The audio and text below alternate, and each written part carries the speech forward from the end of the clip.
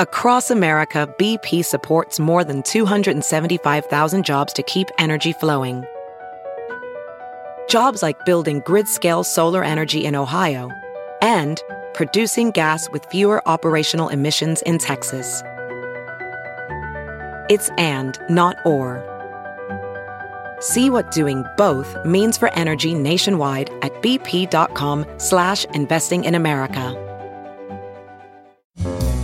It's Merriam-Webster's Word of the Day for September 8th.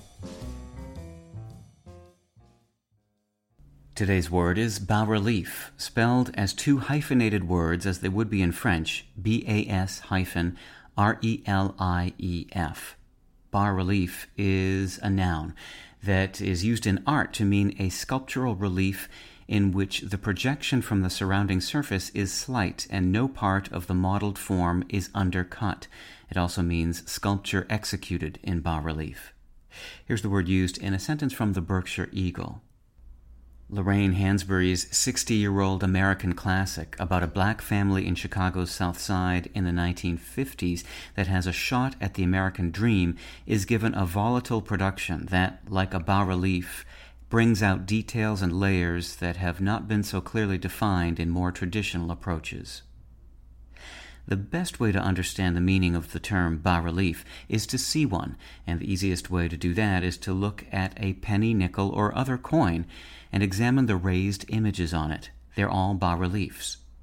English speakers adopted bas-relief from the French term bas-relief, where bas means low and relief means raised work, during the mid-1600s. Earlier, we borrowed the synonymous basco-rilievo from Italian. The French and Italian terms have common ancestors, and in fact, the French word is likely a translation of the Italian, but English speakers apparently borrowed the two independently. Bas-relief is more prevalent in English today, although the Italian-derived term has not disappeared completely from the language. With your Word of the Day, I'm Peter Sokolowski. Visit Merriam-Webster.com today for definitions, wordplay, and trending word lookups.